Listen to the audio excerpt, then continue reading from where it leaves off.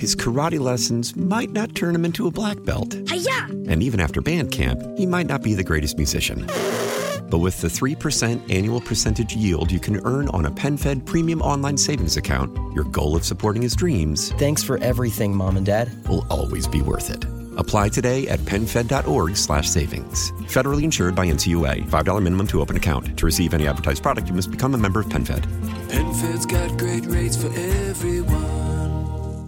Welcome to Ask the Expert North Texas here on News Radio 1080 KRLD. I'm David Rankin. And I'm Kristen Diaz. Children's hospitals are being stretched to a breaking point because there aren't enough home care nurses for patients ready to be discharged. The nursing shortage has made it difficult for families who rely on this care. On today's Ask the Expert, we have Sarah Walmsley joining us here. She is an expert on pediatric care. And Sarah, who specifically does this affect? What type of families are relying on this care? Oh, thank you. There's anywhere from 3 to 5% of the children population that are considered medically fragile. What that means is they have very complex medical needs. So these are children that require ventilators, they need trachs, they need tubes for feeding, and they need around-the-clock nursing often to keep them safe at home. And that's the issue. It's providing that nursing in a home setting versus in a hospital where you'd have a whole sea of doctors and nurses. Absolutely. And it's becoming more challenging to recruit and retain those quality nurses. You can imagine the high level of skill that is required to take care of a child with that specialized need in a home without the team of a hospital staff around them. Absolutely. And how is this affecting families right now with this nursing shortage? Right now, most families are clinically approved for a certain amount of nursing hours. So the state recognizes that these children need nursing care. However, with the nursing shortage, oftentimes they are taking care of their own child, which means there's a high stress level, there's a high burnout level, and they're not able to hold down full-time jobs. So obviously their finances and their homes are affected. And of course, the other issue is financial. Home care nurses tend to make about half what a hospital nurse would make.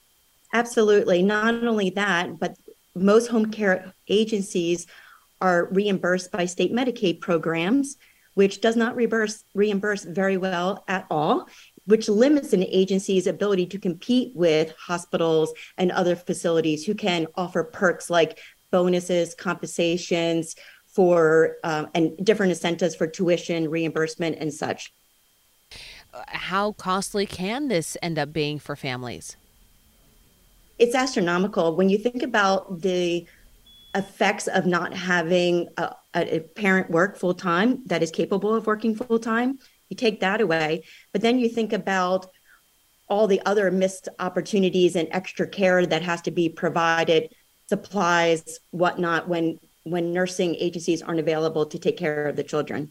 Talk to us about the difference in just everything from education to experience as far as caring for adults, caring for older adults, and then caring for children.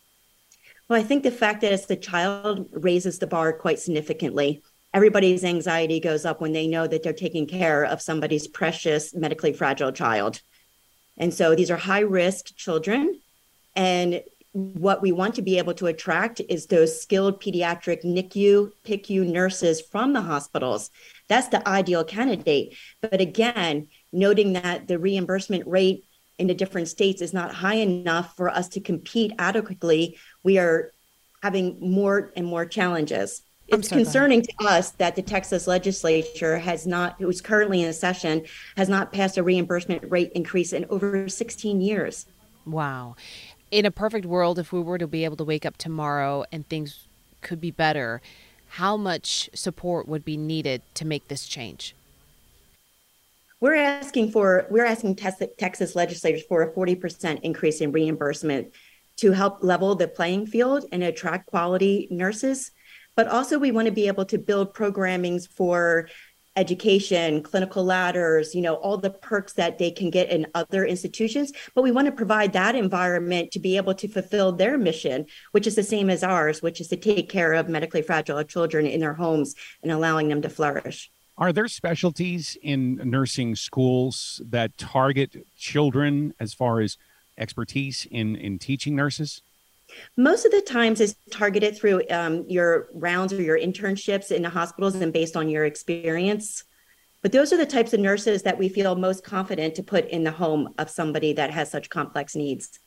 How attractive is it right now to lure in when there are so many people who are needing nurses? What's the competitiveness in trying to get hires in your division? It's a daily challenge. What sets us apart and what sets most home care agencies apart that specialize in pediatrics is the mission. But sometimes the mission to treat children is not enough with the economic situation that we are in. A lot of nurses have to make a financial decision to do what is best for their own family, and they sacrifice the mission of treating children, their own personal mission of treating children in the home. And families have to do a lot of sacrificing themselves when they have to have a child that's under constant need of care. That can hurt their own budgets as well. Absolutely. I just interviewed one of our parents. She's 78 years old. Her husband is 75. They adopted their 14-year-old child who weighs 35 pounds. She needs around-the-clock nursing, and yet agencies are only able to staff 3 to 4 of those days. But she needs nursing care around the clock 7 days a week. And so what that means that at 78 years old, she is not a mother. She is a caretaker. She is a nurse for her child. And she's not a mother to her other children. She's not able to participate in social events, family functions. She's not able to do what she should be doing at 78, which is enjoying her, elder years. No, absolutely. And it's also the level of care that the child will be receiving is detrimental as well, because nurses go to school for a reason. It's not easy, especially dealing with different types of medications and treatment. All of that education is very important. How much risk is there for a family member to take on that caretaker role for a child that is in high need? Not only is it risk, which is understandable, of the child needing frequent emergency room visits or hospitalizations because they don't have a nurse that is qualified and on the case more frequently. So that's an obvious risk. But then there's also the risk that these caregivers themselves have immune suppression because of the high anxiety and stress that they're under. And that's been proven in studies. You find that parents that have had to deal with becoming nurses for their own children actually find that they have an aptitude for it and then actually go to pursue nursing careers? Absolutely. Some do. I've worked in some of our states where we have family caregiver programs, and some of them choose that route out of necessity and then continue to go on. It is a path. And Sarah, is there anything else that we're missing here that you'd like to bring to the forefront of this conversation? I think the most important thing is that we need adequate reimbursement rates. As Medicaid, as a state program, we need to be able to have higher reimbursement rates to be able to attract and retain. Imagine having a child that requires 168 hours a week and not being able to staff it, and also not being able to keep the same nurse on the case or the same few nurses, and that change and that anxiety of the parents knowing that a new nurse is coming in that they haven't met yet. Exactly. So it's really important that legislatures take this time while Texas is in session to pass a reimbursement rate for private duty nurses in pediatric home care. A very important topic. That is Sarah Walmsley on today's Ask the Expert here on the KRLD Afternoon News. Thank you so much, Sarah, for the time and educating us this. Appreciate the opportunity. His karate lessons might not turn him into a black belt. Hi-ya! And even after band camp, he might not be the greatest musician. But with the 3% annual percentage yield you can earn on a PenFed premium online savings account, your goal of supporting his dreams... Thanks for everything, Mom and Dad. ...will always be worth it. Apply today at PenFed.org/savings. Federally insured by NCUA. $5 minimum to open account. To receive any advertised product, you must become a member of PenFed. PenFed's got great rates for everyone. How powerful is Cox Internet? Powerful enough to let your band members in Vegas, Phoenix, and Rhode Island jam like you're all in the same garage. Get Cox Internet powered by fiber with America's fastest download speeds. It's internet built for tomorrow, today. Cox, always building better. Cox Internet is connected to the premises via coaxial connection. Speeds vary and are not guaranteed. Cox terms and other restrictions may apply. Analysis by Ookla of Speed Test Intelligence Data. Fixed median download speeds. US Q3 2023.